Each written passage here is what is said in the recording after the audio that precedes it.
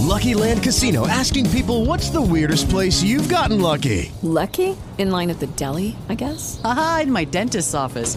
More than once, actually. Do I have to say? Yes, you do. In the car before my kids' PTA meeting. Really? Yes. Excuse me, what's the weirdest place you've gotten lucky? I never win and tell. Well, there you have it. You can get lucky anywhere, playing at LuckyLandSlots.com. Play for free right now. Are you feeling lucky? No purchase necessary. Void where prohibited by law. 18 plus. Terms and conditions apply. See website for details. With the Lucky Land Slots, you can get lucky just about anywhere. This is your captain speaking. We've got clear runway and the weather's fine, but we're just going to circle up here a while and get lucky. No, nothing like that. It's just these cash prizes add up quick. So I suggest you sit back, keep your tray table upright, and start getting lucky. Play for free at LuckyLandSlots.com. Are you feeling lucky? No purchase necessary. Void where prohibited by law. 18 plus terms and conditions apply. See website for details.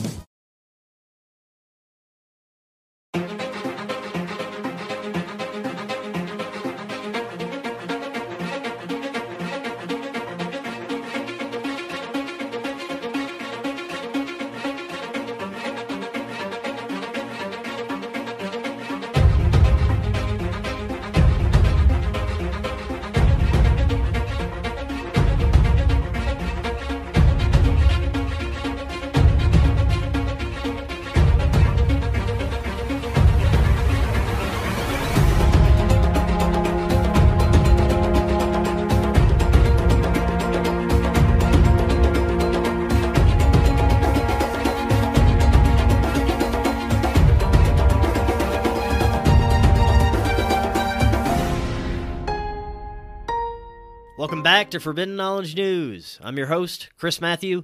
Today my guest is Gary Wayne. First, I have a couple of announcements. The Forbidden Documentary Episode 1 is available as a pre-release for you to download right now. It's only $5. Just click the link in the description or visit our website, forbiddenknowledge.news. If you're a Rockfin subscriber, you can watch it directly there on Rockfin. Be sure to check out our friends at BGcast Podcast. They are featured on the Forbidden Knowledge Network, and they cover the Great Awakening live and everything it entails. Knowing that the spiritual path and the path of truth walk hand in hand, BGcast offers a positive perspective to the Great Awakening occurring on our planet. From interviews, breaking down complex spiritual and metaphysical principles, conspiracies, occult symbolism, and the paranormal, the goal of BGcast is to spread some much-needed healing the planet needs right now. Check them out live on Rumble, 6 p.m. Mountain Wednesday, 3 p.m. Mountain Saturdays, as well as all podcast platforms and on the Forbidden Knowledge Network. You can now get Forbidden Knowledge News live 5 days a week on Rockfin, Rumble, and our website. That website, again, is forbiddenknowledge.news. It's also the Forbidden Knowledge Network, where we feature some of your favorite podcasts. And you can always get every new episode of Forbidden Knowledge News on Rockfin, Rumble, and all podcast platforms.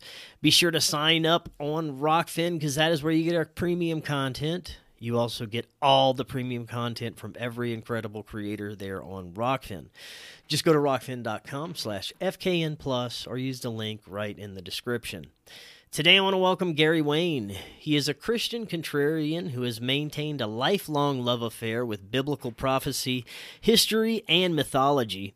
His extensive study has encompassed the Bible and Gnostic scriptures, the Quran, Gilgamesh, and other ancient epics, as well as language etymology and secret society publications.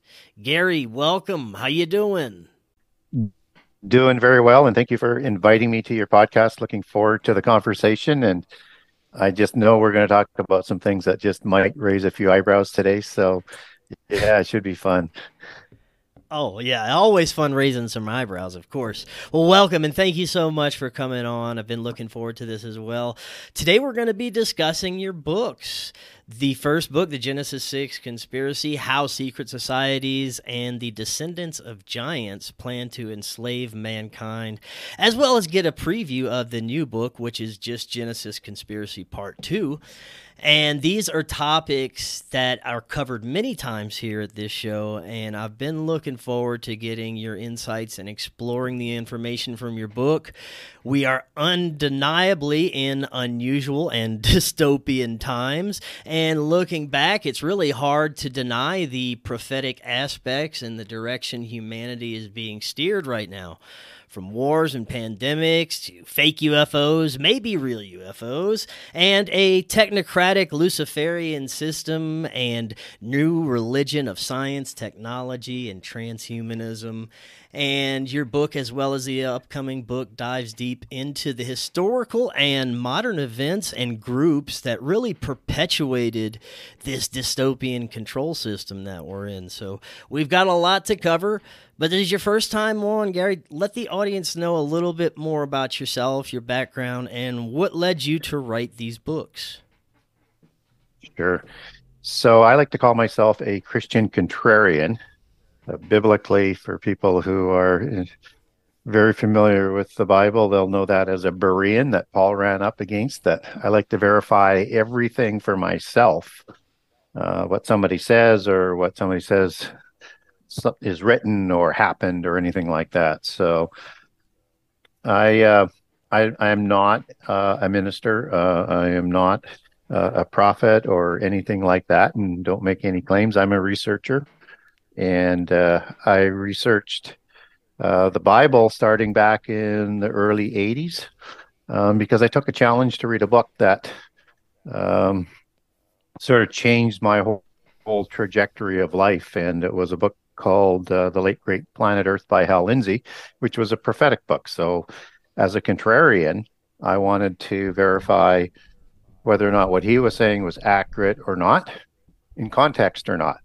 So, because the book scared the socks off of me, quite literally. And so I found that I thought he was quoting things accurately, but I didn't know enough about the Bible to make a larger assessment of that. So I thought I would do something unique after I knew I had to read the whole book to get a good feel for the context. And by the time I got into the New Testament and listening to Jesus' words, I mean, I just knew something was preternatural about that whole affair with Jesus coming. And it set me on a path back to becoming a Christian.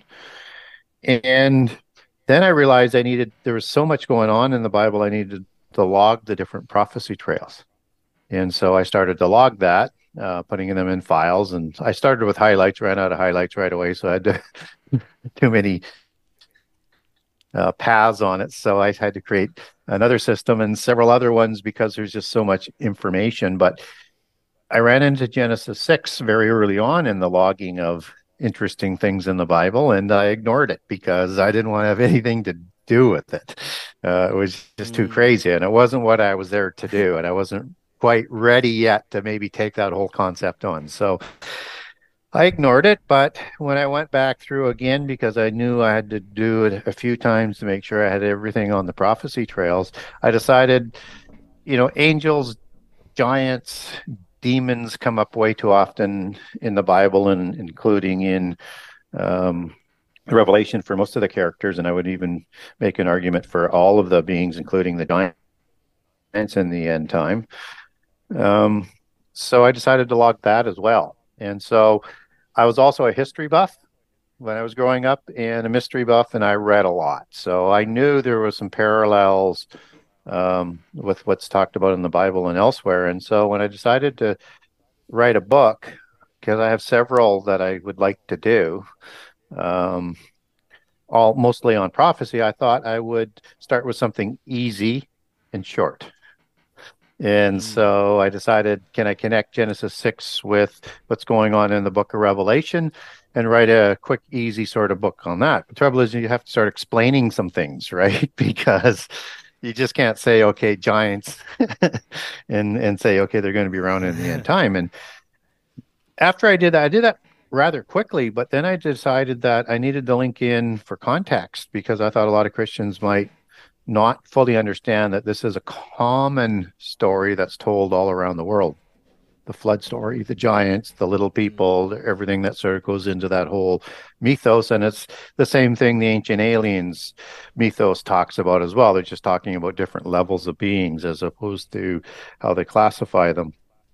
And so I started to put that in, and then I realized I needed to add in the religious context, because those cultures were essentially centered around their religion and their ruling class, which were the giants. And then I realized the mystery schools were connected and came out of the religion, and I learned later it was actually vice versa. But then I learned about the secret societies that emanated out of the mystery schools, and then I needed to learn about secret societies because I knew nothing about secret societies, absolutely zero.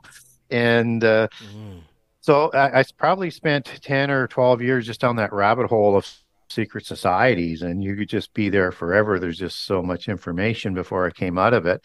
And that turned it in from about 10 chapters into 98 chapters. So it became a very long book. And I also took about 300 pages out of the book before sending it off to try and get published. So it was quite a process.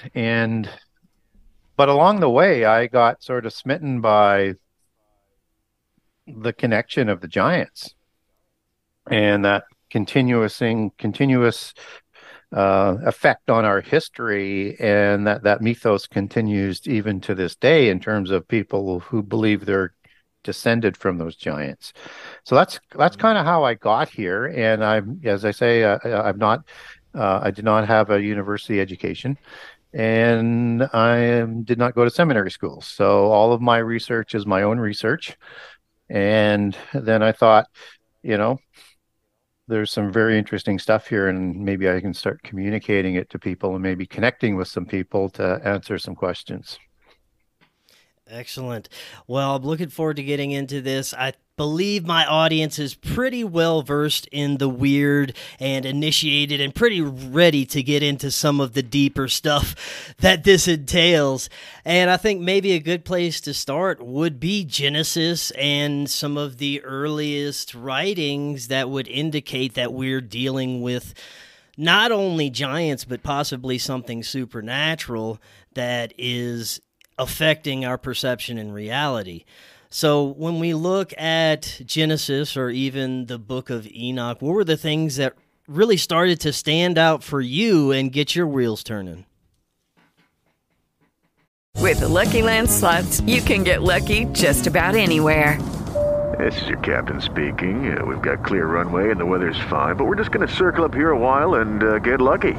No, nothing like that. It's just these cash prizes add up quick. So I suggest you sit back, keep your tray table upright, and start getting lucky.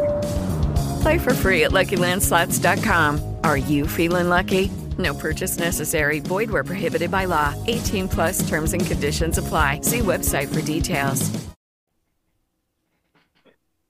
I was looking at the aspect of the interrelationship between the angels and humans, and then the angels and the spirits offspring, the illegitimate offspring of a god or an angel and a human female or a human male.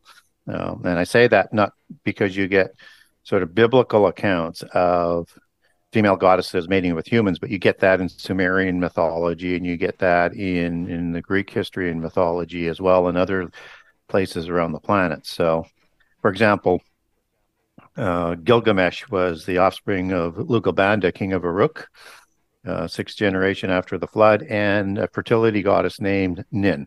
So it's a common thing, and there's lots of examples in Greek mythology as well. So I was looking at that, and one of the interesting things that I found about the relationship was this passing on of angelic knowledge that wasn't permitted. And that just started to get my wheels sort of rolling. Well, how advanced were the antediluvians? And did this knowledge affect the early post-diluvian world before it kind of disappeared as well? And then I started to, get into the idea of, they're talking about building the pyramids. They're talking in the secret societies and things like that, from the knowledge of the gods and the angels that have built all of their complete societies.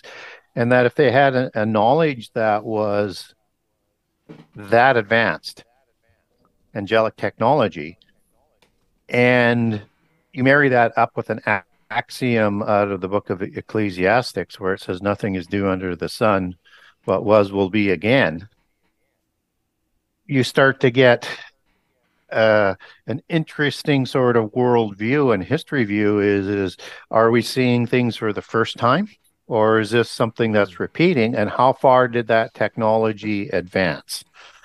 And if the end time is going to be like the days of Noah, then we better understand the complete days of Noah, both 600 years before the flood and 350 years after the flood, when giants and gods were walking amongst humankind, and that may happen again. And if they had the ability to build things like the pyramids and other megaliths around the world with sacred geometry, astrological alignments, ratios, and relationships to the earth, and this was duplicated all around the world, and we can't build those structures today, how advanced was that technology? And are we just catching up to that? And so from a most sort of thought-provoking and once you get by the giants, you kind of think like, okay, if you're prepared to accept that, could anything else shock you? And this did. And I was surprised at that because... Now, I was going to say, so most of your theories are based on what is from the Bible itself, and you've obviously looked at plenty of other ancient texts and spiritual texts and scriptures, and you've come to the conclusion that what's in the Bible, especially when it comes to Genesis in the Old Testament, is the most accurate telling of our spiritual history and relationship with what we would call angels and demons. Is that right? Yeah, I think so. I think it cuts through the propaganda aspect of it, if I can put it that way. Now, there are some that believe that. There's some that believe that the Bible has been altered, the Council of Nicaea, that it can't be the information can't be trusted, and the fact that it's not some of the oldest texts that we have, and some of the older texts also indicate that there are previous similarities to some of the stories in the Bible. So, therefore, some researchers believe that the previous must be the correct telling. What do you think about that? Yeah, it's one of those things that people, if you are a Christian, you need to find a way to come to terms with. And as a contrarian, I have to come to terms with that. So I think that when we look at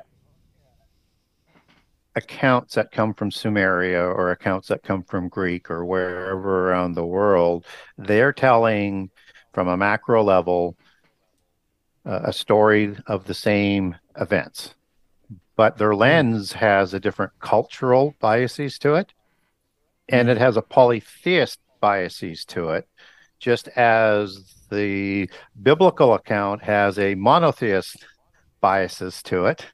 And depending on whether or not which side of the fence you are, which one you might think are the good people, which ones are the evil people, which one is telling the truth, which one isn't. I obviously have made my decision that I think the Bible is more accurate, because I think it calls things more out, sort of more legitimately, and gives us a good understanding. But as Christians, we ought not to dismiss the other accounts because it's worldwide. I mean, the flood story is worldwide. Building pyramids is worldwide. Giants is worldwide. There's this ancient legacy that's worldwide. And then we sort of understand that they're talking about the flood from, a polytheist perspective, whether it's giant survival, giant recreation, human survival, human recreation. As you get down the various polytheist ones, you start to understand that it starts to make sense from their perspective what they're talking about, because most of the world was polytheist before the flood and then again after the flood. So that makes some sense. Now, from an older surviving manuscripts, so to speak, whether it's on fragments or stone tablets or scrolls or what have you, that makes perfect sense that you would have older polytheist versions. And from a secular perspective, the Epic of Gilgamesh is kind of the oldest, best preserved story of the flood story, and it's preserved in a larger story of Gilgamesh. And so there's this sort of assumption then, because it's older than the Bible, that the Bible was maybe copied from that. And again, that makes sense from a sort of superficial level, or from 10,000 feet from the macro level, because it's talking about the same kinds of events, but the details are completely different. So you have a story in the Epic of Gilgamesh that is a giant story versus a human story, a Nephilim story. So Gilgamesh is created after the flood, so he's like a second incursion. Enkidu is created after the flood. In the same way, giants are created in Genesis 6. But Upnapishtim, whom Gilgamesh seeks out, is an antediluvian giant, and he's 2/3 God, 1/3 human, just as Gilgamesh and Enkidu are. So is this whole family. And that's a story of a giant survival story. And Deucalion and Pyrrha, which is the Greek version, and they call Deucalion the Greek Noah, he's son of Prometheus. So he's a giant as well, and so is his family. Yeah. So worldwide we get giant survival accounts and human survival accounts, and Genesis is clearly a human survival account. Now the age aspect is it has to be older as a surviving manuscript, anything that's in the Bible that would have any sort of accuracy or closeness to the time of the flood, because the Torah does not come down to Israel until the time of Moses in about 1400 to 1450 BC. So it has to have predecessors in terms of surviving stories, but they are surviving stories from different cultures, and different characters that are on those arcs or being recreated after the flood.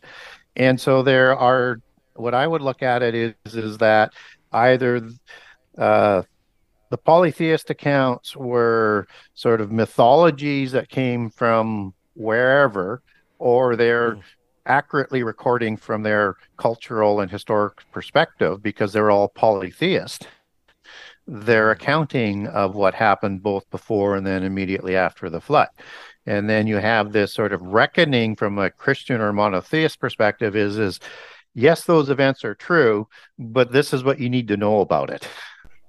I want to go to giants. I want to explore the aspects and your understanding of these giants, or Nephilim.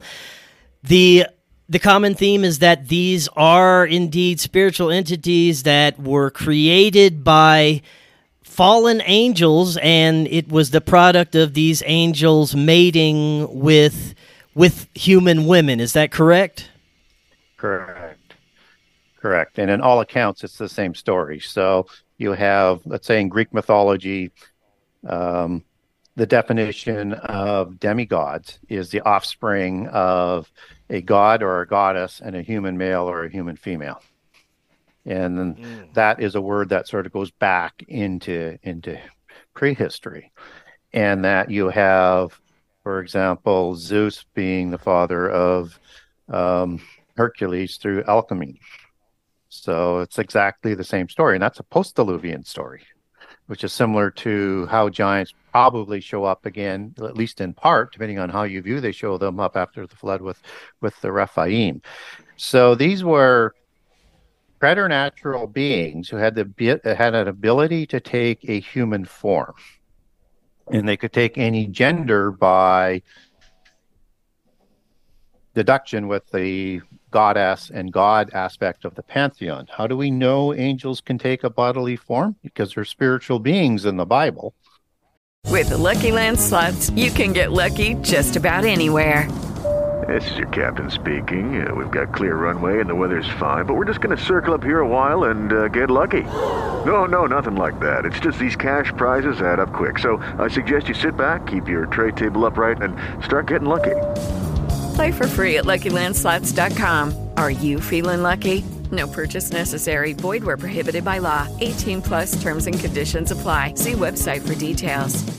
Hello, it is Ryan, and I was on a flight the other day playing one of my favorite social spin slot games on ChumbaCasino.com. I looked over at the person sitting next to me, and you know what they were doing? They were also playing Chumba Casino. Coincidence? I think not. Everybody's loving having fun with it. Chumba Casino is home to hundreds of casino-style games that you can play for free anytime, anywhere, even at 30,000 feet. So sign up now at ChumbaCasino.com to claim your free welcome bonus. That's ChumbaCasino.com and live the Chumba life. No purchase necessary. VGW. Void where prohibited by law. See terms and conditions. 18 plus.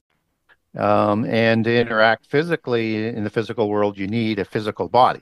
You may have limited interaction as a spiritual essence, but to take the full interaction, you need a physical body. So in the book of, now, are we talking possession or just being incarnated at birth as this angel? Just actually creating it.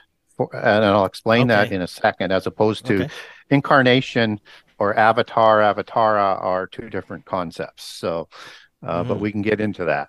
So in the book of Genesis, in the Sodom story, and just before the two angels go to Sodom, you have three beings that take a physical form. One being the angel of the Lord, which is the pre-existent Jesus, Jehovah of the Elohim. And you have two angels. And they're not even recognized as preternatural beings at first, but then later recognized. So they look exactly like humans, and they eat, and they talk, and they drink, and they touch, and they've created these bodies for themselves. And in another class, I won't go through all the examples, but just to give a couple. And there's a New Testament. For the New Testament, people say, well, what does the New Testament say about that? Is that in the book of Hebrews, we're told that we need to be good to strangers because you don't know when you're going to run into an angel. In other words, you won't be able to recognize them because they can take a physical bodily form and you wouldn't know the difference. And at Sodom, they want to have sex with these angels, whether it was hetero or homosexual, and you can make an argument for either on that. And so what is required is something called a dwelling place for the spirit in the physical world to interact physically. And so in Jude 1:6, it talks about the angels that sinned, they left their habitation. And that's the Greek word oikoterion, and it means a dwelling place for the spirit. We get that word used one other time. There are associated words that are similar, but specifically for the dwelling place for the spirit, it's also used in 2 Corinthians 5:2 for the house in heaven, another dwelling place. And so a meaning for a dwelling place of the spirit, both in the spiritual realm, and you need one for the physical realm. And so they created these dwelling places for their spirit so that they could pass on DNA, so that they could procreate, to create these physical beings who had an immortal spirit passed on to them by an immortal being. At least in the first few generations, they were immortal.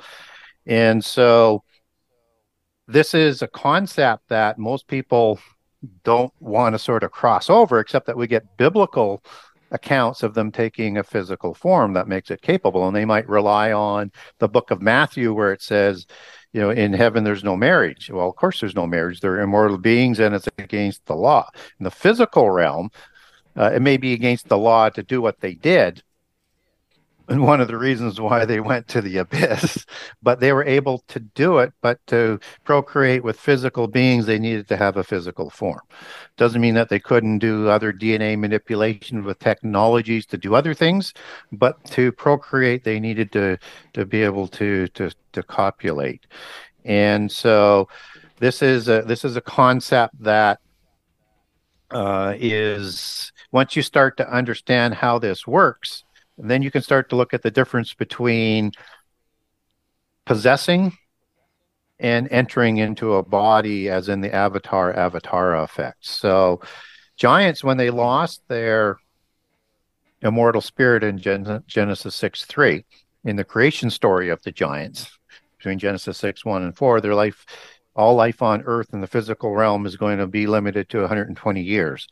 Now, the physical immortal spirit of the original Nephilim, and probably the immortal Rephaim, if they're created after the flood, is not going to die. And it's a counterfeit spirit. It's a reprobate spirit. And it's not permitted into heaven, and it's not permitted to sleep like humans. So it's going to become, when that body dies, and that's what the age was put on, is whether or not they were killed or they died of just the body giving away. They became disembodied spirits, and that they roam the earth. So these are the ones that possess humans. So they need to take over a human host, suppress it in a hostile takeover to interact in the physical world, because they want a place of rest and they want to be able to interact in the physical world again. We get accounts of this in the New Testament with Jesus dealing with all sorts of devils, unclean spirits, and evil spirits, as the King James Version Bible talks about. And they're all talking about the same type of being.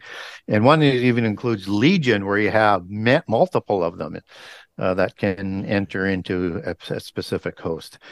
And that word devil goes back to the Greek word daemon, which is the root word for demon in English, and should probably be translated as a demon spirit, as opposed to devil that's used for Satan, which is diablos, a whole different word. And now, diablos is the leader, the absolute leader of all angels and counterfeit spirits, including the demons. Now, when we're talking about the physical incarnation of giants, how giant are we talking? How large of beings were they? There's different researchers have different accounts depending on the information that they are basing this off of. So what would you think? How big are these beings? Well, it depends on a couple of things. One is if we're talking about a giant after the flood or a giant before the flood. So giants before the flood had more capabilities and were seemingly quite a bit larger than the giants after the flood. So it's hard to get reliable. Ask you, is it because you think the atmosphere was different and everything may have been a little larger at that time? Could that be possible? Well, if it was, and I don't think it was that different because we only had a flood. But if it was, then to be a giant, let's say the descendants of Adam were bigger, right? Then the giants would have to be bigger still because they were giant in comparison to the humans. So it doesn't really matter. I don't think it was the case because Noah survives the flood and his 3 sons and their daughters, and they're not giants. And now Gnostics will depict them as giants, but that's, again, depending on maybe which side of the fence that you're on that one. But their lineages recorded do not take them back to being giants. So when we talk about the antediluvian giants, we get a couple of measurements in the book of Enoch from different translations. But the trouble is we don't have the original Hebrew. That was a full manuscript. So in the Aramaic version, which would be a height of what they would have listed as 300 cubits, which a cubit is 1.5 feet. Or if it's a royal cubit, it would be 21 inches. So they're at least 600 feet tall. I would argue the larger sizing using 21 inches because they were mostly kings and royals. But the Giaz version, which is kind of an older lineage it's connected to, that's the Ethiopian one that probably came down maybe in the time of Solomon and that, but it's the Giaz version. It's a longer version, has a few more verses, so I would recommend that one versus the Aramaic version or the Greek versions. It uses the term Els. And the thought is that the Aramaic version that's translated is trying to come up with some sort of measurement because nobody knows what an El is. So we don't know exactly what we know. It's an ancient, so it's got a historical record, El, but we don't know the measurement of it. So it may be quite a bit less than a cubit. We just don't know.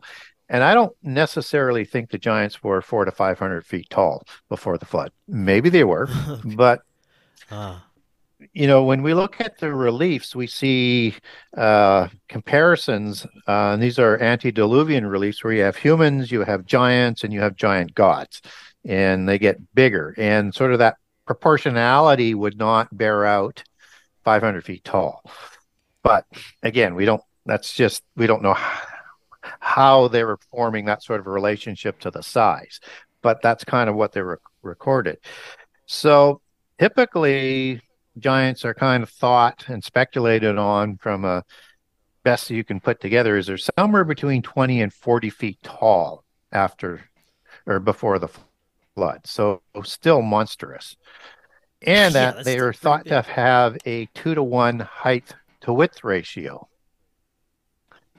So what that means is if they're 20 feet tall, they might be 10 feet wide, or very, very wide, or stout, which is the term. So these are monsters, and they weren't gangly, skinny beings. They were muscular beings. They were fleet of foot, as the Greek mythology talks about, ambidextrous, the ultimate warriors, and were easily able to overpower humans. After the flood, we get some more dimensions in a few different accounts. And we get accounts, for example, in the Bible where Goliath is 6 cubits and a span. Now he's the king of Gath. So, and as Josephus talks about, you measure the post-diluvian giants on the royal cubit because they were kings. They're so 21 inches. So, but if it was 1.5 feet, just for sake of argument, he would be, somewhere from 9 feet 9 inches using a standard cubit, or as high as 11 feet 3 inches using a royal cubit.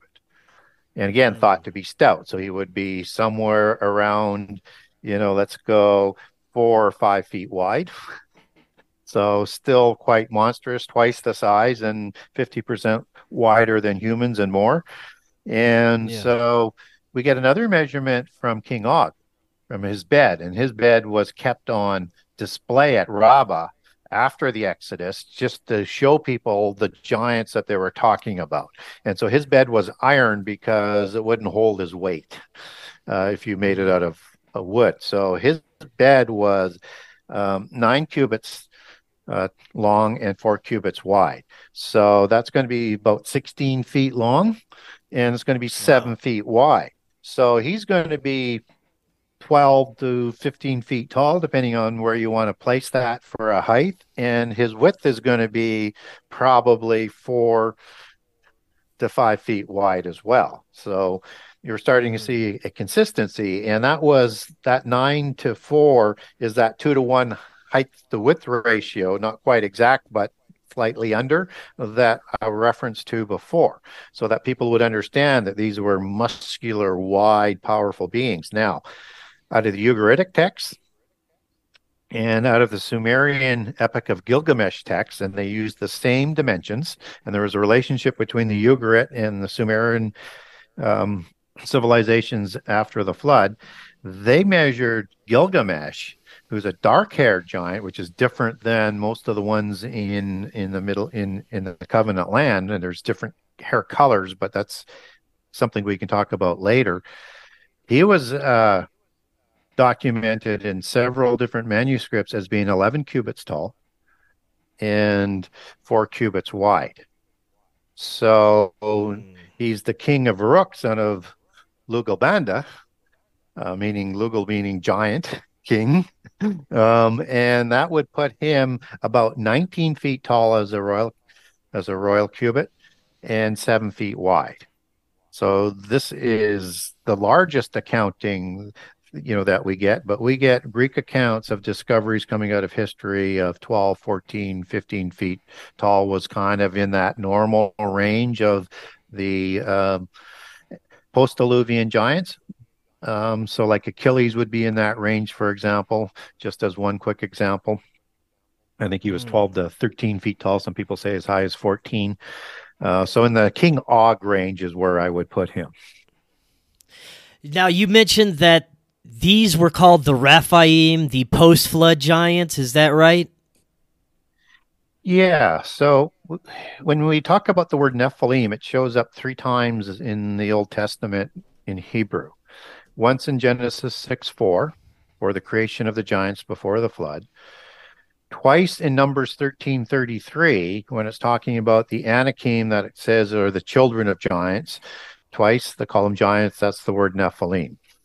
The Anakim in the book of Deuteronomy, let me just back up a step. So that's the embellished part of the report. So the Israelite scouts who don't want to enter into the covenant land, this is the time of the Exodus, are trying to scare the Israelites from not going in. So they're referencing the Nephilim, and that sort of underscores the veracity that Nephilim before the flood were understood as larger, bigger, because they didn't use the word Rephaim. And we know the Anakim are Rephaim because they're described as such elsewhere in the Bible. So, for example, in Deuteronomy 2, when it's describing certain giants like the Horim or the Emim, for example, and as well as the Anakim, that word giant goes back to the word Rapha. And the male plural is Rephaim. I am is the male plural. And it's also the root for the word that, and there's 3 words that are associated, actually 4, but only cover 3 because one is just the names of kings. You have giant, which is 7497. 7496 is for evil spirit, demon, shade, shad as it's known in Hebrew, and then healer. And in the Ugaritic texts after the flood, these Rapiu or Rapiam, which is the RPM, which is the Semitic root word for Rephaim, were created by Baal and Ashtaroth, offspring gods of the parent god El, who would have ruled before the flood, went to the abyss. Baal takes over, and this happens as a constant in all the pantheons. So Zeus takes over from Kronos. Enlil and Anki take over from Anu. Osiris takes over in Egypt. These are post-Diluvian gods versus the antediluvian gods, parent gods versus offspring gods. And they create the giants. And in the Ugaritic texts, are doing rituals to bring them back because they're gone for some reason, not explained. I think the reason is they went to the abyss for the same reasons their parents did, for creating giants and violating the laws of creation. But nonetheless, these Rapiu, Rapiam, Rephaim are called saviors, and they're also called healers, as well as giants and kings. And it's thought that the Rephaim and thus the Nephilim before them had an ability to repair themselves.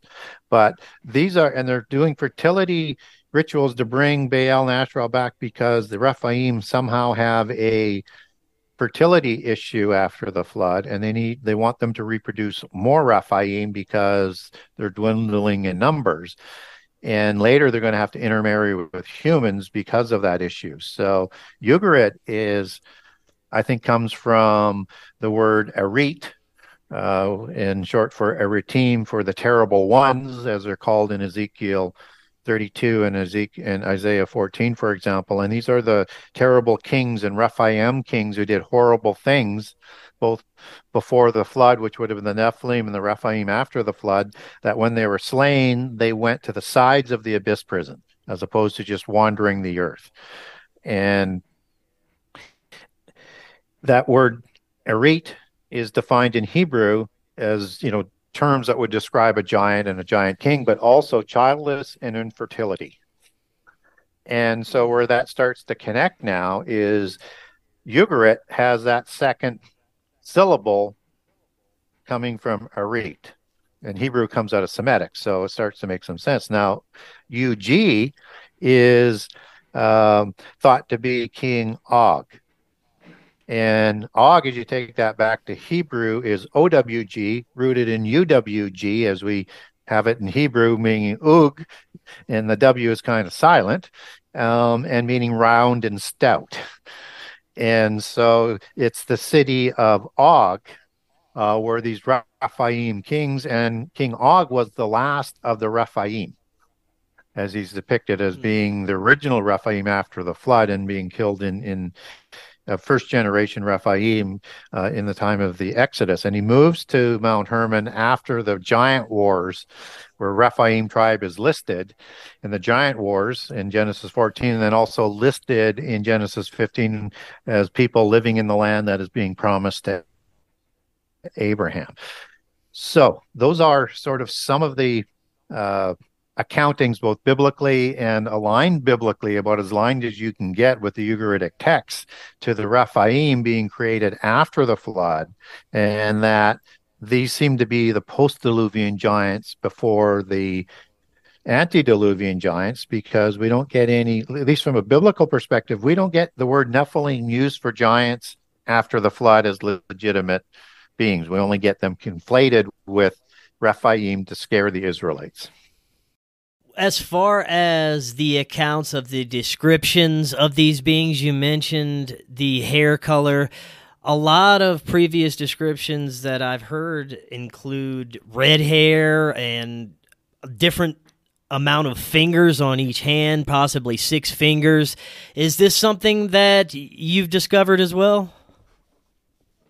Absolutely, there's a connection there. I would first of all note that the 6-fingered and 6-toed giants, as mentioned in the Bible and as mentioned in Josephus, are also associated with giants that have an additional row of teeth, and akin to some of the archaeological discoveries that were made in North America of some of these red-haired giants.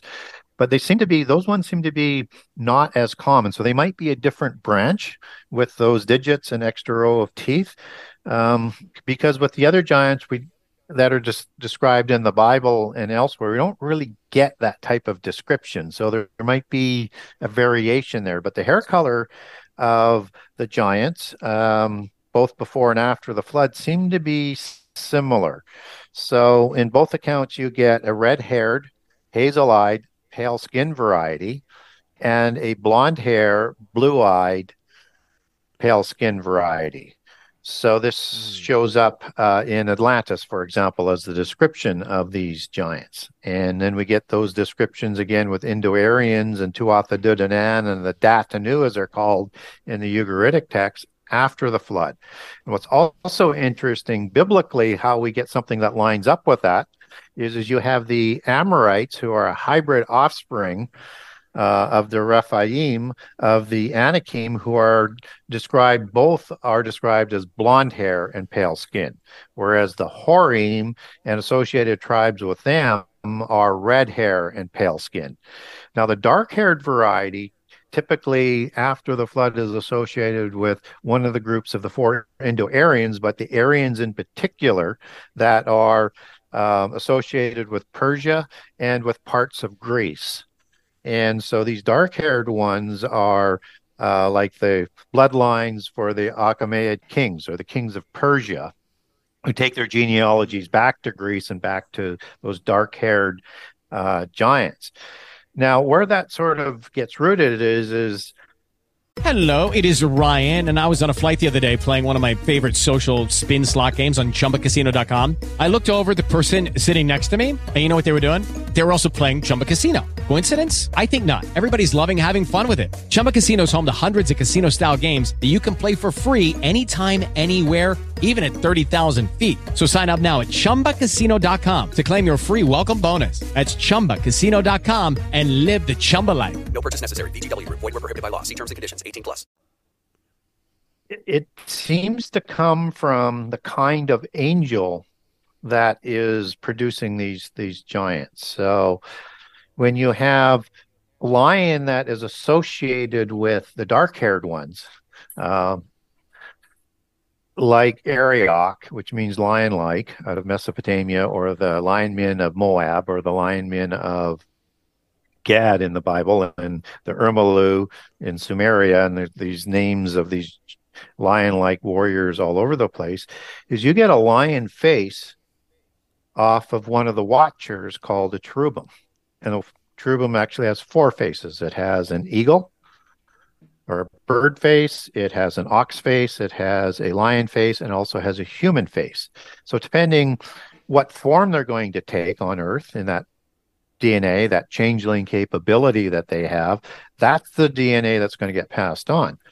So that if they took the form of a lion, they would create these lion gods. If they took the form of a bird, like they do with the Anunnaki with that head, but you get other reliefs where they have a human head, they would create offspring that would look like that. So you would create like the Xibalba of the Popol Vuh or the Tengu, which were bird face gods, and the Kamazots were Batman basically is based on in terms of his look and superheroes.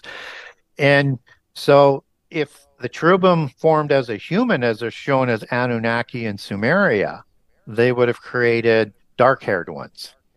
The seraphim, which were fiery serpent-faced angels with 6 wings, they were angelic dragons, are the ones who produced the blonde-haired and red-haired, blue-eyed and hazel-eyed giants. So it seems to go back to the kind of angel that was able to take a physical form that passed on that DNA.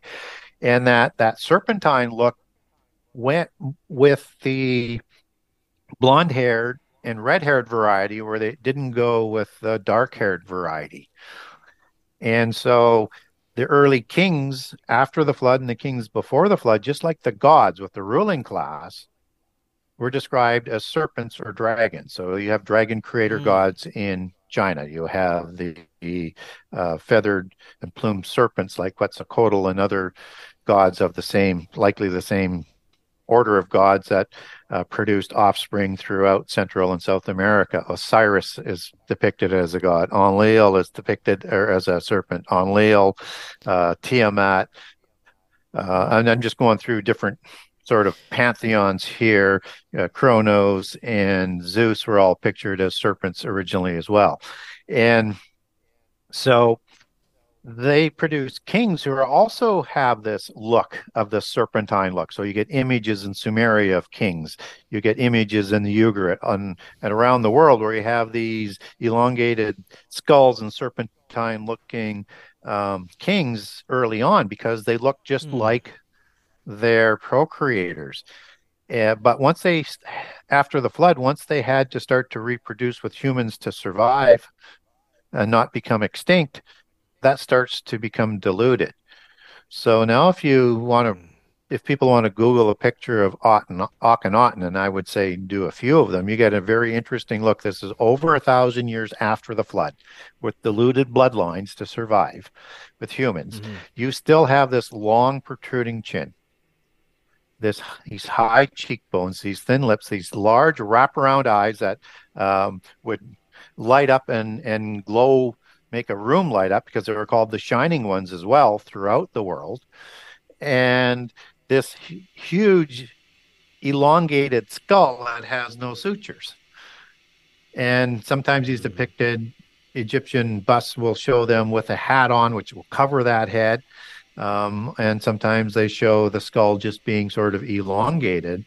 And then they wore this cobra head dressing because they were representing their gods, right? That gave them the authority to rule. They were, both before and after the flood, were given by the pantheon of gods the divine right to rule. So they would emulate them as well. So that's the description. And if you look at Akhenaten, he looks like a serpent face. That's interesting. That could also connect to a lot of the reptilian extraterrestrial lore that we hear about today. Possibly, but I would say that there's 2 different levels of that reptilian in that alien mythos, or in the occult mythos. So the Nephilim would be, and the Rephaim would be at the highest level of the physical world creations versus the spiritual ones, which are the invisible ones and have a higher level in the hierarchy. So even though the Nephilim had this reptilian, there's another reptilian within that hierarchy. So when we talked about the little people, that's the elementals. And there's 4 categories of the elementals. And I was talking about 3 of them. The 4th one is called a salamander. And it is taller, and it is actually taller than a human. Not like a giant, but taller than a human. And it tends to sort of live in the earth and in the tunnels, where that mythos of the reptilian seems to be also connected with. So I would say there's two possibilities to that reptilian mythos within the alien mythos as sort of part of that nomenclature. And who knows, that reptilian might be the original serpent or Nahash, as it's called in the Bible.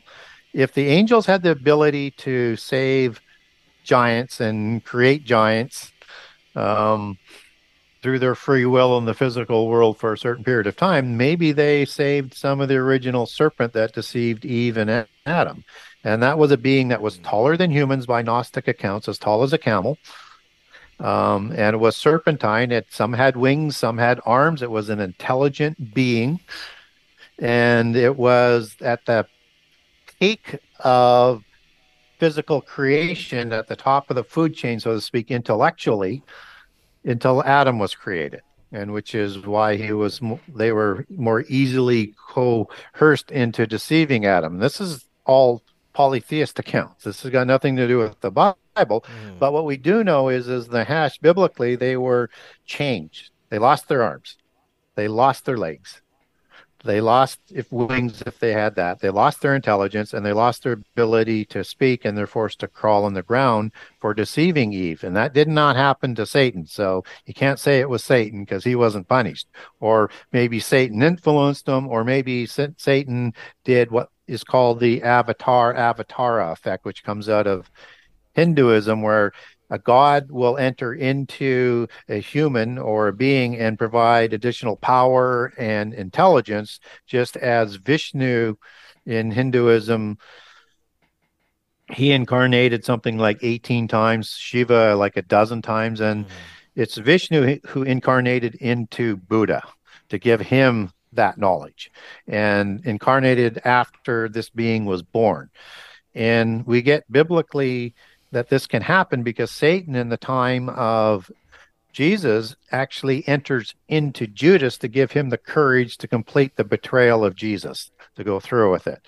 So it's possible that Satan may have done the same thing with the Nahash or the serpent to give them the additional wisdom and additional sort of courage to go through with bringing down Adam and Eve. Let's skip a little forward through time to the agendas that are at play now, to the powerful groups that control our perception.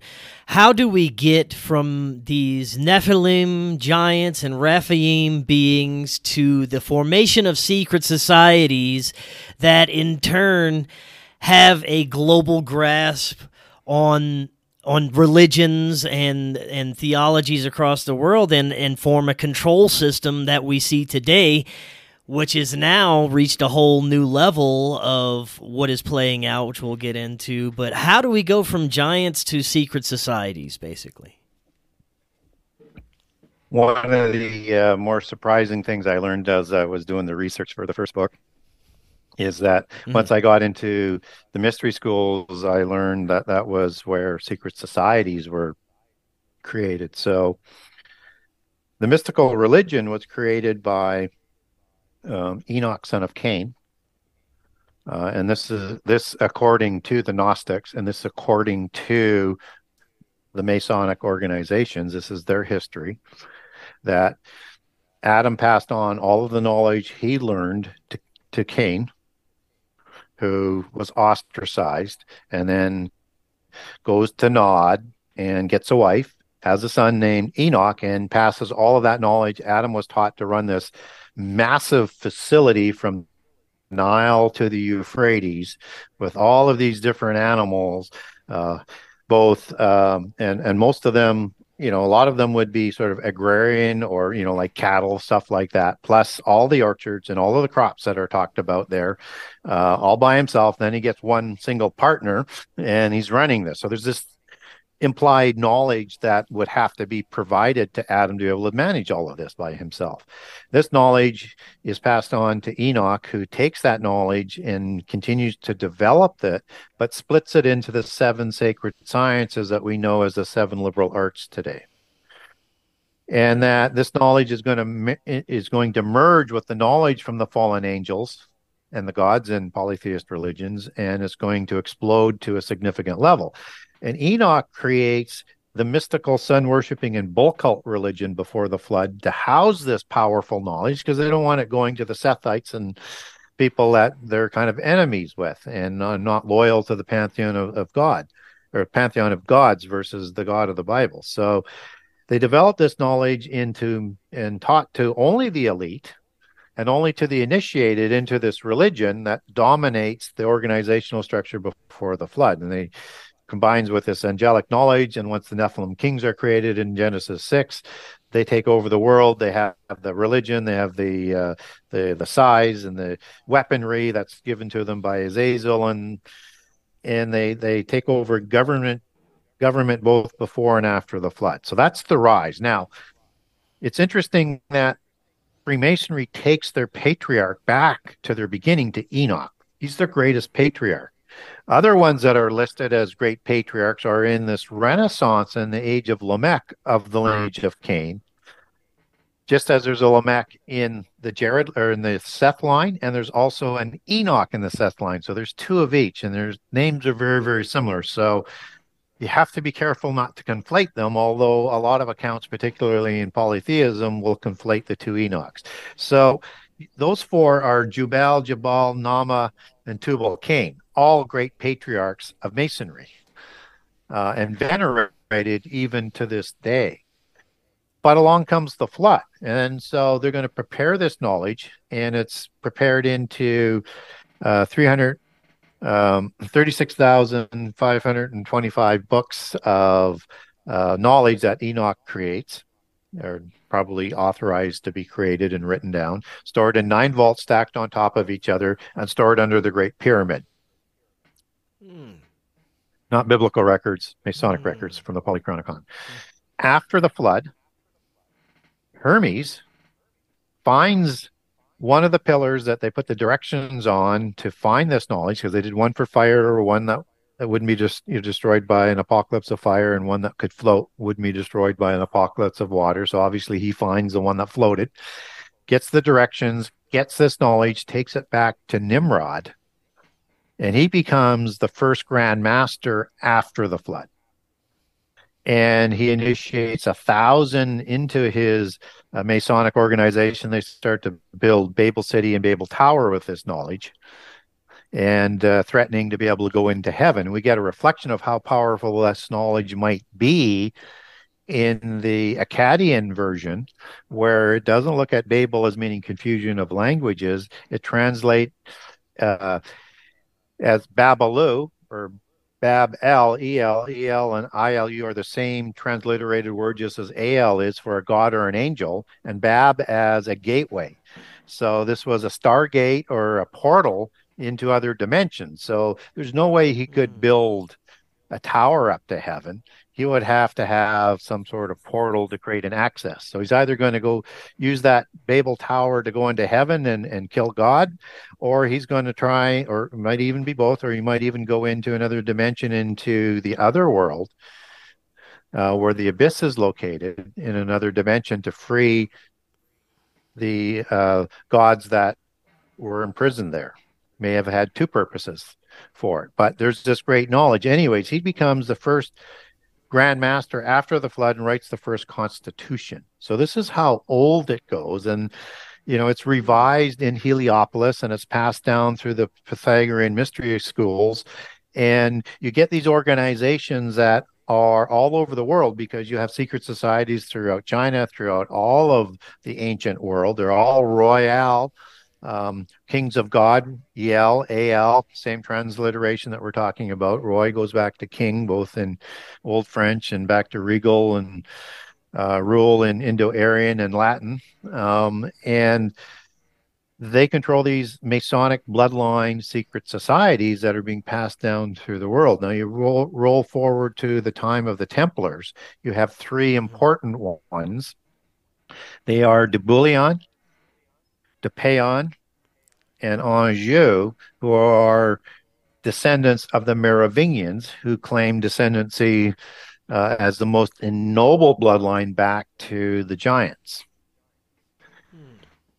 And these 3 form with others, the Knight Templar, including Henry de St. Clair, who's one of the non-mentioned ones, but inside the craft writings, he's one of the original founders, and he's from the Rollo bloodline that invaded northern France, and in 910 to 911 expropriated Normandy from the French with the Treaty of St. Clair. So they changed their name to the treaty name, and that's the St. Clair or the Sinclairs that are going to pop up and be sort of famous for starting Freemasonry after the fall of the Knights Templar. So in 1307, the Knights Templar organization that Anjou, de Bouillon, and de Payon formed and other nobility is taken down, but you get a movement after the fall to set up secret societies that aren't centralized and so easily taken down by the Roman Church.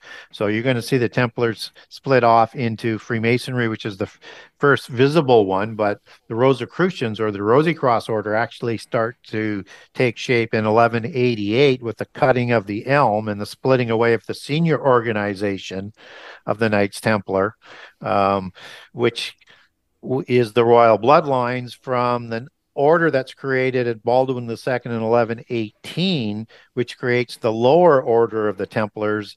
And so you have like these barons that are talked about in William of Tyre. This is the inner order of the Priory of Sion that is at the upper level. And then you've got still bloodline members as adepts as the Templars, but they're answering to the senior order. They split in 1188 because the Templars lost Jerusalem in 1187.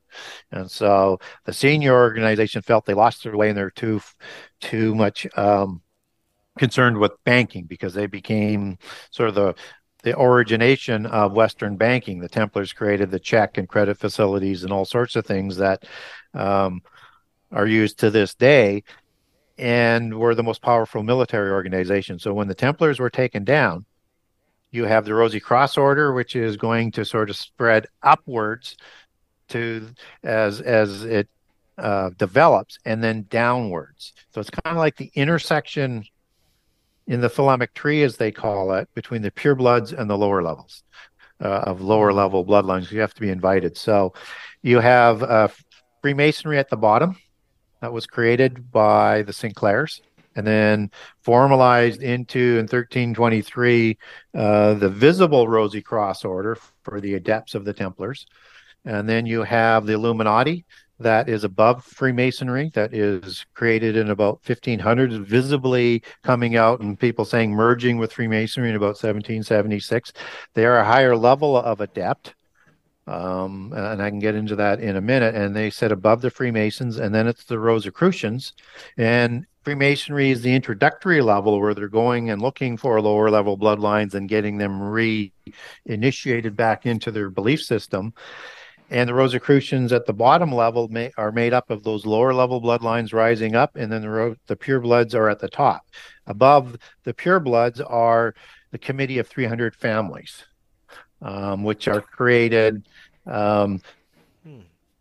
as an extension out of the invisible ones of the Council of 33, which is in existence in the time of the fall of the Templars. And this is the inner order of families.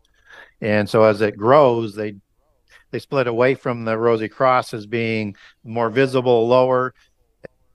And then you have the 300 families as the families are expanded into that organization into Europe. And then it's the 13 families at the top. Now, all the other organizational structures that they set up, and they call it like an evergreen tree, like a cedar of Mount Hermon, which was used to describe the giants because of the size, right? Like the Amorites were like the cedars of Lebanon. And the evergreen describes immortality, and the roots go down into Hades, where they get their authority and power from. Just like the elm tree is the genealogical tree of the bloodlines that they came up with their concept. Both are called world trees. Both are also called thelemic trees, which they get biblically from a Greek word. And you have, let's just talk about, the Committee of 300, for example. It has branch organizations. And within that branch is different hierarchies, and they all report to the trunk organization. So organizations that would branch into that would be like the Bilderbergers, the Club of Rome, the IMF, the World Bank, anything to do with the economic globalization, the Davos crew would go right into there. And so if you can imagine those free branches being controlled at the center by these trunk organizations, you start to get the organizational structure and how big this organization is, and that they've had millennia to establish it. Now, as far as the bloodlines, do you think that there are still not necessarily pure blood, but still very large humans that are a part of the bloodline that may not be known to the general public? There may be. It's a possibility. I mean, we don't get a lot of accounts. I think we might see giants as we get closer to the end, but that might be a recreation or coming out of stasis from the technology that they might have had.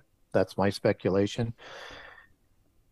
The only really sound account that I would say that we have on, and then why I leave a possibility open that there's still some still around, was there's an interview on Coast to Coast with Steve Quayle about an incident in Afghanistan, and they had a pilot there. Yeah, the Kandahar giant.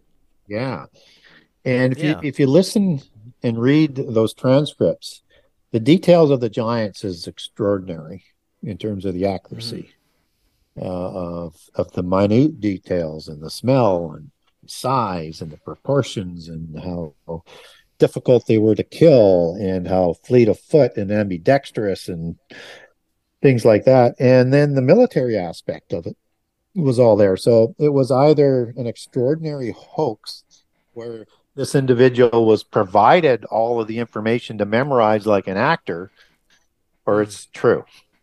And there's nothing really in between for me. And I think it may be true, but that's about the only thing that I could lean to.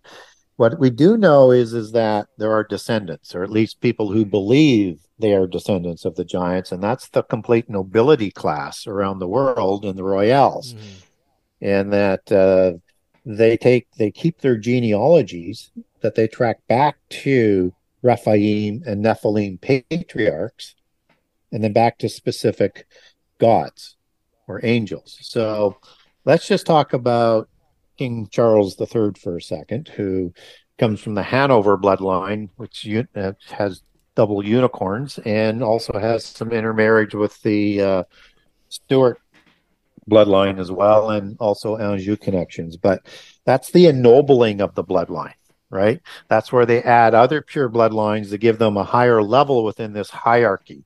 But they also have to keep intermarrying with lower level bloodlines to prevent the blood diseases. You know, like hemophiliac disease or Habsburg jaw disease, things like that. So there's that balance, and it dilutes even more over time, which is why they're not as tall.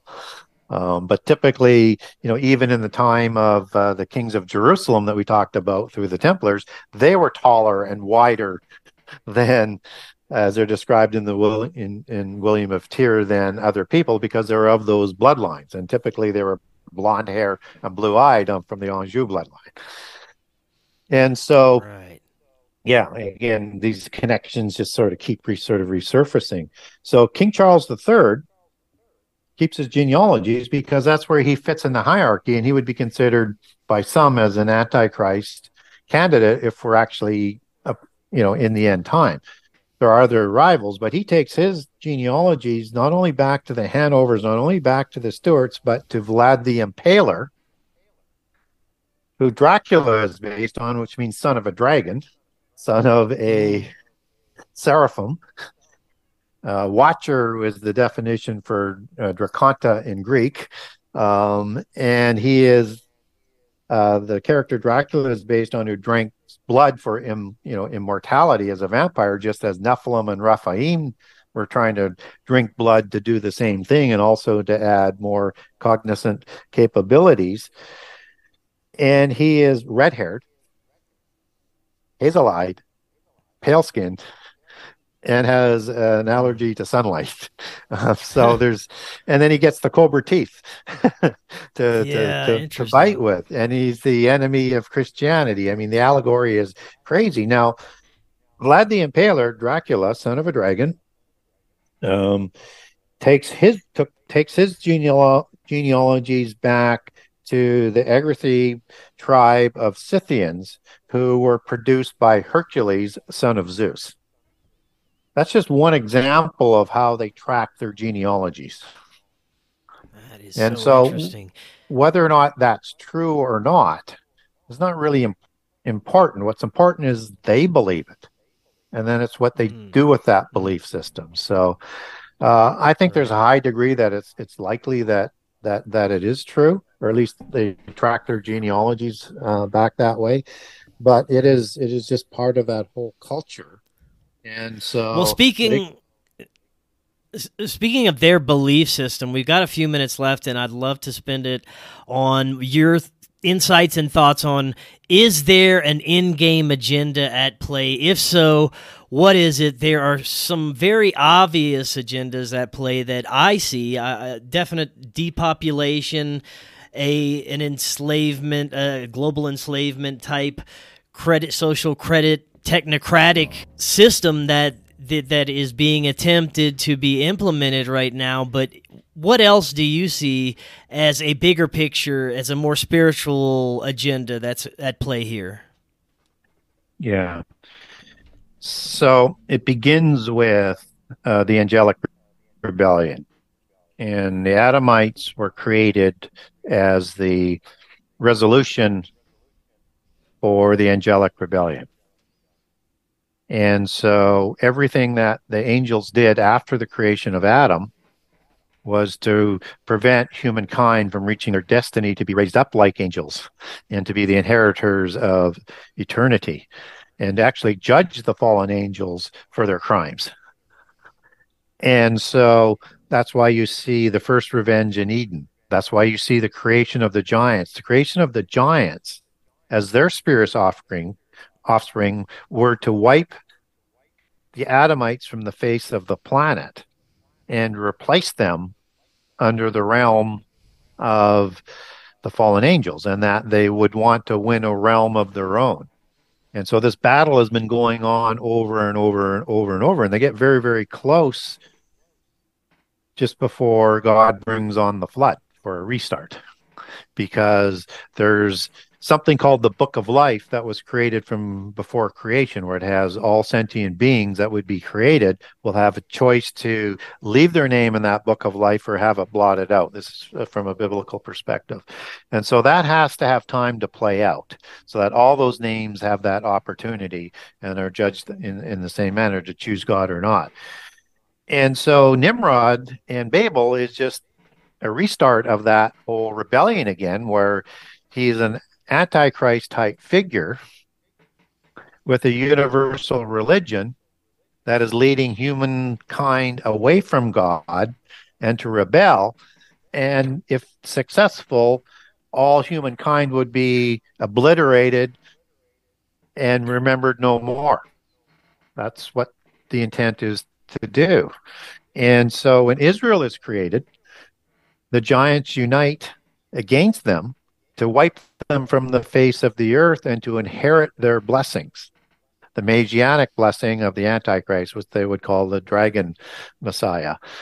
The birthrights and the inheritance of the earth. They would want to take that. And so when you have the Amalekites, for example, which are the offspring of Eliphaz, son of Esau, brother of Jacob, who Jacob takes all three blessings away from him, he feels he's been hard done by, and his descendants feel he's been hard done by. And if they wipe Israel from the face of the earth, when they leave Egypt as just a ragtag group of slaves, they will inherit all of those blessings. And that Eliphaz marries a female giant named Timnah, who's a whoring in Genesis 36, and they produce this fairy bloodline and kingship as this hybrid human Rephaim bloodline that becomes the Eliphs, or the Elven King bloodline, the Messianic bloodline of the Gnostics. That is part of their mythos and the Dragon Messiah bloodlines that they want to present. There's rivals to this all around the world, who will be Antichrist. So you have this thing that's going on throughout our history, through all of the beast empires and happens are all trying to accomplish the same thing. And so in the end time, which all of this comes to a conclusion, it is to make that stand against God, because they tell their followers that Satan is the equal of God, but you're going to have to fight for your realm, just as Satan in Isaiah 14 wanted to have a realm of their own and to be like God. That's what they want. So in all of the allegories in the entertainment, whether it's Doctor Strange, you have this earth that is that realm. They're trying to win it from the evil Lord of the universe, which is the God of the Bible, as their inverse allegory would go from a Christian perspective. And so, and you have that polytheist magical religion that's part of that all the time. Star Wars has the same allegory that's built into it, for example. And so in the end time, they want to make that stand and win that realm and wipe the humans from the face of the earth and replace it with just a limited population of the descendants or recreated giants in the end time. So they want that rendezvous with destiny. So that comes about by having a universal religion, which they had in all of the beast empires past. When I talk about beast empires, that's Egypt, Assyria, Persia, Greece, Rome, the seventh empire that's coming, then the one that Antichrist takes over as the eighth empire at the midpoint of the last 7 years, when the rebellion in the war in heaven takes place, and Antichrist, like Nimrod tried to do in Daniel 8:10, will actually enter into heaven with the technology that we're currently developing, I think, and bring down some of the starry host in that battle and trample on them. And so that is what is at play. Something happened, though, along the road to the Colosseum, so to speak. The angels did not anticipate the resurrection. They knew they had to try and prevent the Messiah from coming. They knew that God had a plan that was all worked in to play out through free choice over time. And they tried to kill Jesus when he was a baby, tried to prevent him from being born, and then ended up killing him and crucifying him with the help of the Romans and the Jewish Pharisees at the crucifixion. What's interesting is the book of Corinthians talks about, is this one interesting line, is had those fallen angels, the archons, known of the resurrection, they would not have ensured Jesus was crucified.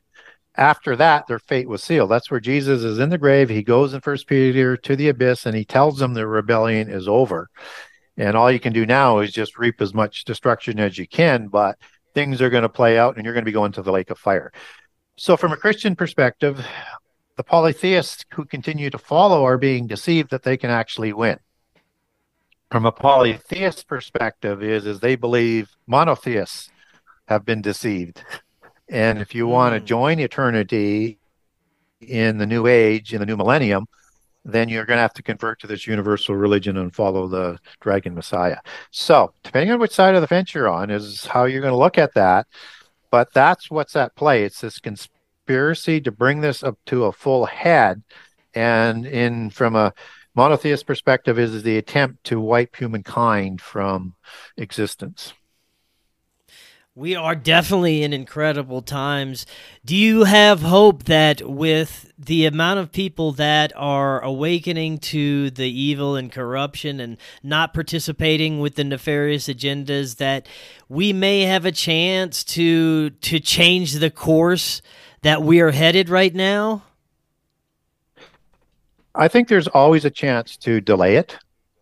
I think we get that example with the time of Israel, where you look at how many times they backslid and violated the covenant and could have had the curses of the covenant applied at any point in time, but they would repent and they would push things forward, right? That they would be able to continue. And had they fulfilled the covenant, we would have had a different sort of history that was been fulfilled through the blessings of the covenant, but we're having it done through the curses of the covenant. It still has the same end time because God is greater than free choice, but the best we can do is try and delay it because there is an ordained time. and Antichrist will not be permitted to come until that ordained time. And I think it's got a lot to do with the names in the book of life as well, as you sort of connect that as to how that's going to work out. So we can probably delay it for a certain amount of time, or God will help us delay it for a certain amount of time. Maybe that's a better way of saying it, because they're always trying to bring this about. They've been trying to do it since Nimrod, since before the flood. So you can expect an Antichrist figure was probably amongst the giants before the flood. Because nothing is new under the sun. Now, what will you be focusing? And the beast empires have Antichrist figures. So whether or not it's Nebuchadnezzar of Babylon or Alexander of Greece, or pick whomever you want in terms of the Roman Empire, probably Julius Caesar or Nero might be ones that people would pick for an Antichrist figure. They all have that polytheist Babel religion. And the Babylon religion, Babylon is rooted in the word Babel. So it's the Babylon religion that was at Babel that's coming in the end time. That was the religion of the beast empires. And that is going to be coming to play. And that's why you see not only a world government movement, but movements from all kinds of religions to try and how do we bring down barriers? How do we compromise? How do we come to some sort of universal religion? I think both will take catastrophes. The Davos crew can do everything they want. All the money in the world can do anything that they want, but to get done what they want to get done, world government under one world religion, that's going to take something preternatural. That's going to take catastrophes that are going to cattle herd people into it. So they can do all the prep work they want, but there's an ordained time and it won't happen until the ordained time. But they will continue to double down and try and bring it about before the ordained time, because they would just love to be able to point to God as not being the omnipotent God of the universe. This is incredible, Gary. Great stuff. Now, what will you be focusing on in the next book, the upcoming? Yeah, so I said I would never write a sequel to the Genesis 6 conspiracy, but I did, and I stopped writing another book to do it. I was convinced by people who contact me, questions on shows, that they wanted more information that was actually in the Bible, and they wanted to go deep into the Bible. And for me, one of the things that's also important, and what I was hearing is quite regularly, is how does prehistory apply to prophecy? Well, it provides all the context, and it provides answers and definitions to a lot of the allegories. So this book is called Genesis 6 Conspiracy Part 2. And the subtitle is How Understanding Prehistory and Giants Helps to Define End-Time Prophecy. So I go deep into the Bible on this one, and I do use outside sources like the Ugaritic text. I'll use quite a bit because there's a lot of parallel. I will bring in things, but it's designed to get people to understand, like who the Philistines were, or who the Rephaim were from a polytheist perspective. But it's heavily focused on the Bible and other information that just sort of brings some context. And I walk through all the different giant names that are listed for tribes in the Old Testament, and there's a lot. I list all of what I call the hybrids that are important in the Bible, and starting with the Canaanites, because in Genesis 10 and 1 Chronicles, you have the 70 patriarchs to rule after the flood. And 9 of those aren't listed. 9 of them are part of the 12 Canaanites. So you have Canaan, Heth, and Sidon. And then you have the Amorites, you have the Jebusites, you have the other 9 who don't have a patriarch. They're patriarchs, as I call them. That's because the Bible doesn't list Rephaim as patriarchs. We get a couple examples of that. We don't get Rapha for the Rephaim is listed as a patriarch.